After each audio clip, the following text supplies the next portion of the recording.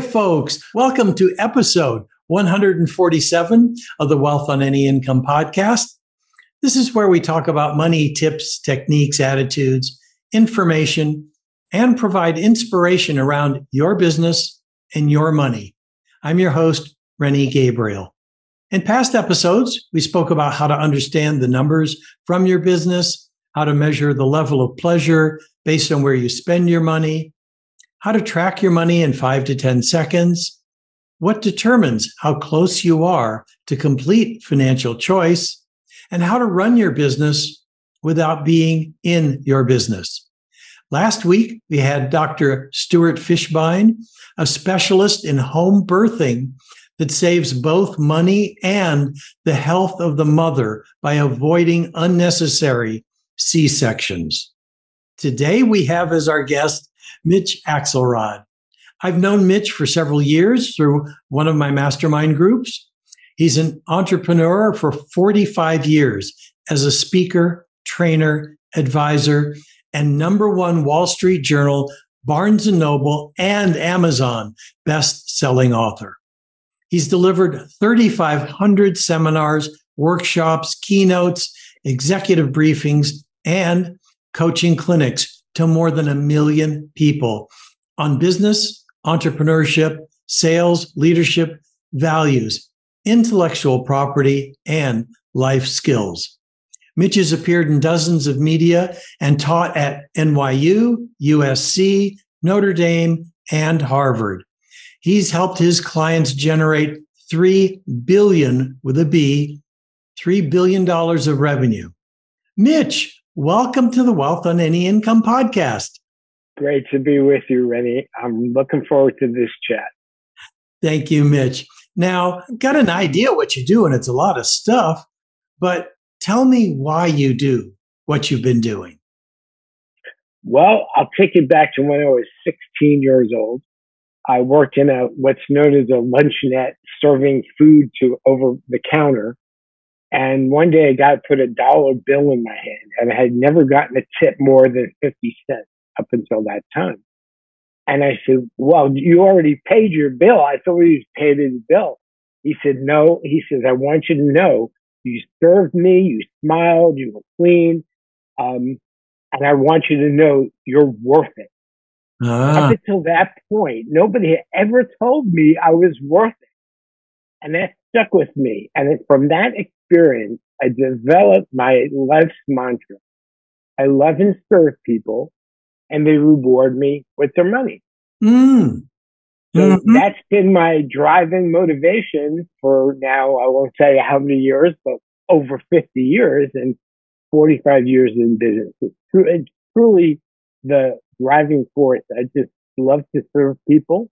Over the years, I've had the great fortune in various ways to serve 1 million people. So very gratifying. Thank you, Mitch. And now you're probably aware I donate 100% of the profits from the work that I do to animal and veteran charities. Now, I know there's not a particular charity that you support with your money, but what I do know about you, because you've done it for me, is you give up very freely of your time to support people. So, I mean, do you want to expand on that at all? Sure. I try to give away 10% of my yearly time to help and support new entrepreneurs, people who are stuck, people trying to make decisions. And truly, time is irreplaceable. Yeah. Money is irreplaceable. So yes. To me, giving up your time is giving up the most precious, irreplaceable resource. And I give up my wisdom. I give up my experience. So I've worked with, hundreds of people who I just, especially in the JVMM and meetings and groups, anybody who wants a half hour of time with me, I just give to them pro bono and give them what I call a second opinion and something they could really latch on to that they could do and capitalize and monetize. And I know that's true because you've done that for me. You did that presentation recently for Dove's Mastermind Group, and it was among the best presentations anyone in the mastermind has done because, like Albert Einstein says, if you can't explain it simply enough for an 8-year-old to understand it, you don't know it well enough. And so you did a fabulous job. Thank you. Thank you. Simplicity is the ultimate sophistication. Exactly. Leonardo da Vinci, the first 5 words in my book, The New Game of Selling, those words, because I think in today's world that's so complex and so complicated, it's much harder to make something simple than it is to make it complicated. And so I try to reduce, I believe in elemental. If I can reduce everything to its elements, then you can mix the elements as you see fit in the way that they will work for you. So that's how I've approached all of my work over the years. And I agree with you completely. Now, tell me who your target markets are. Well, I have 2 really. Companies that want to grow their top line revenue and bottom line profit with virtually no expense by redirecting their energy, attention, and activities from the most expensive part of the business, which is getting a customer, to maximizing on the back end, getting lifetime value of the customer, referrals and whatnot. And that's what I do for businesses and organizations. What I do for individuals who have intellectual property, content, courses, programs, packages, is I show them how to sell, rent, and license those programs or the parts and the pieces of those programs to other businesses and companies and organizations. And so I've helped quite a few people generate millions and millions of dollars redeploying their courses and programs as intellectual property. And a lot of companies, businesses of all sizes, have IP that they're not capitalizing or monetizing. And so part of it is paying attention, seeing where the value is, and then deploying that in a way that benefits you and the ultimate user. Yeah, I remember you explaining to me when we had a conversation about how you had licensed a chapter of your book to a company that didn't want the whole book for their sales force. They just wanted that one chapter, and you licensed a chapter. I think it was for $25,000. Right. Yeah. Yeah. The guy came to me, he said, "We have 25 grand. I read your book. I loved your book. But if we buy the book, we can only buy like 5, even if I sold it to him at cost, $5, he'd buy 5,000. And I asked him a really important question I discovered 40 years ago. What do you like best about it? Or what do you want to do? He said, well, this chapter on successibility, unbelievable. Everybody was raving about it. So I said to him, would you rather have that chapter and be able to give it to everybody, or just buy the book and only be able to buy 5? He said, how could you give me a chapter? I said, I own the book.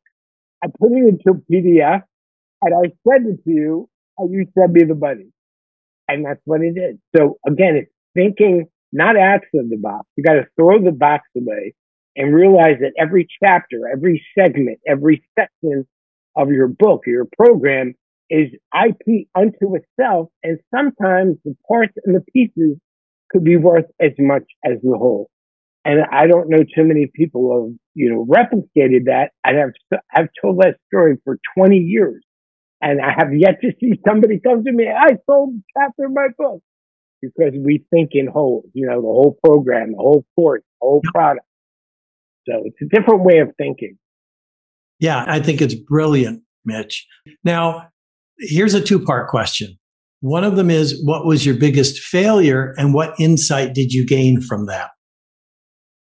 Well, without a question of a doubt, I lost $1 million in a year in a restaurant investment. Unfortunately, I bought the restaurant and 2 months later, medical waste washed up on the Jersey Shore in the summer.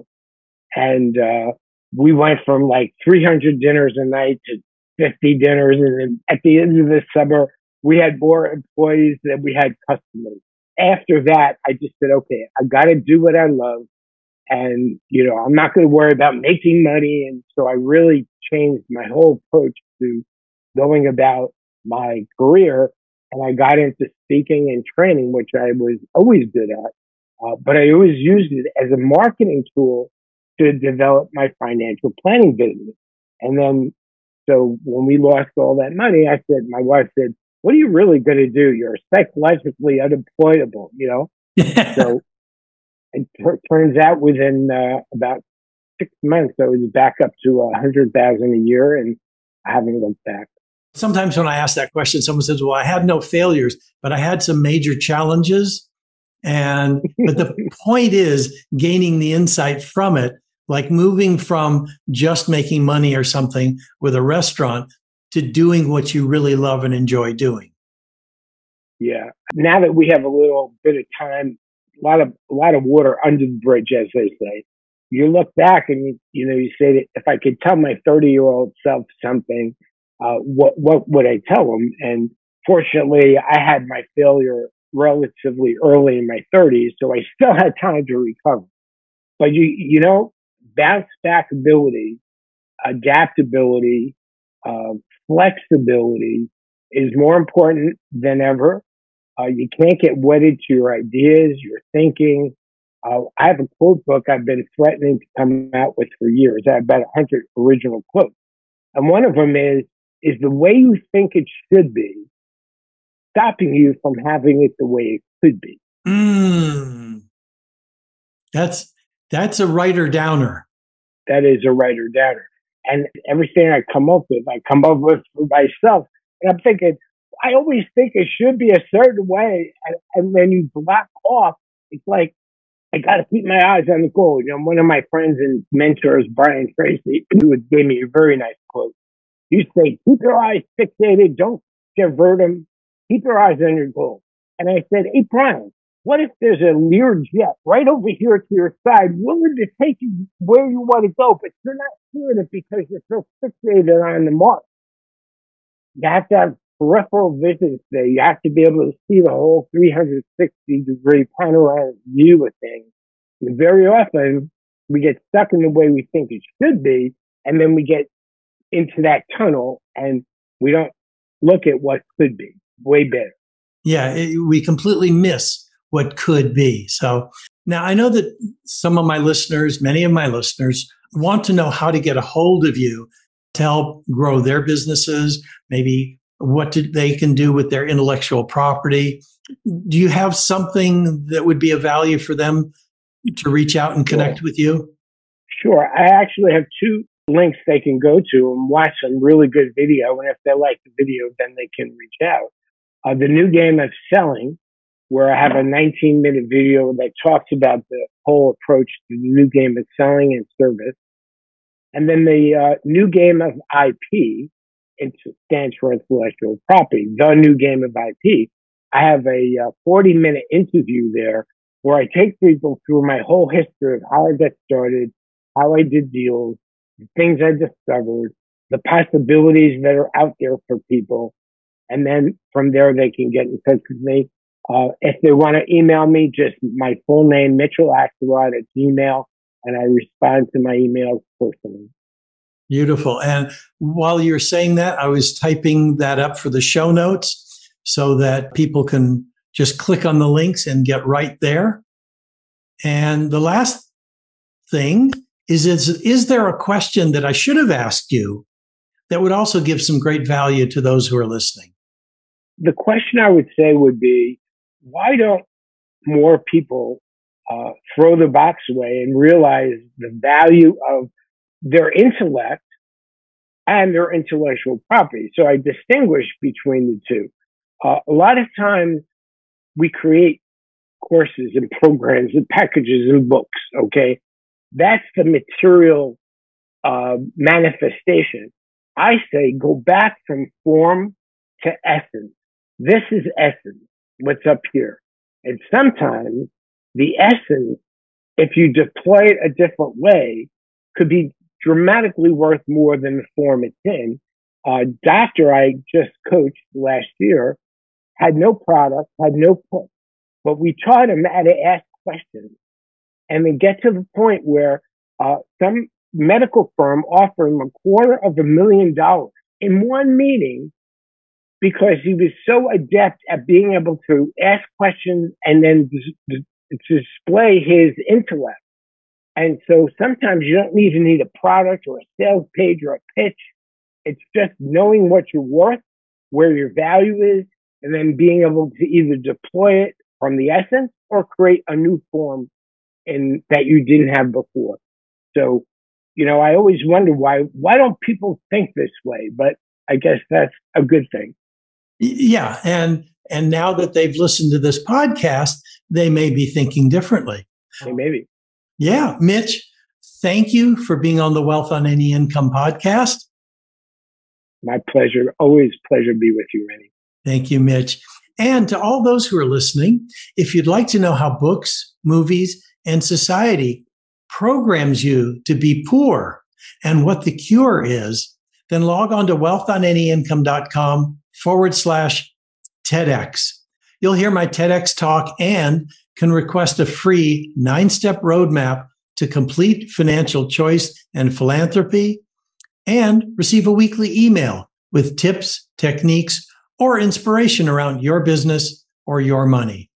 And if you'd like to see how you can increase your wealth and donate money to the causes that touch your heart, please check out our affordable program, Wealth with Purpose.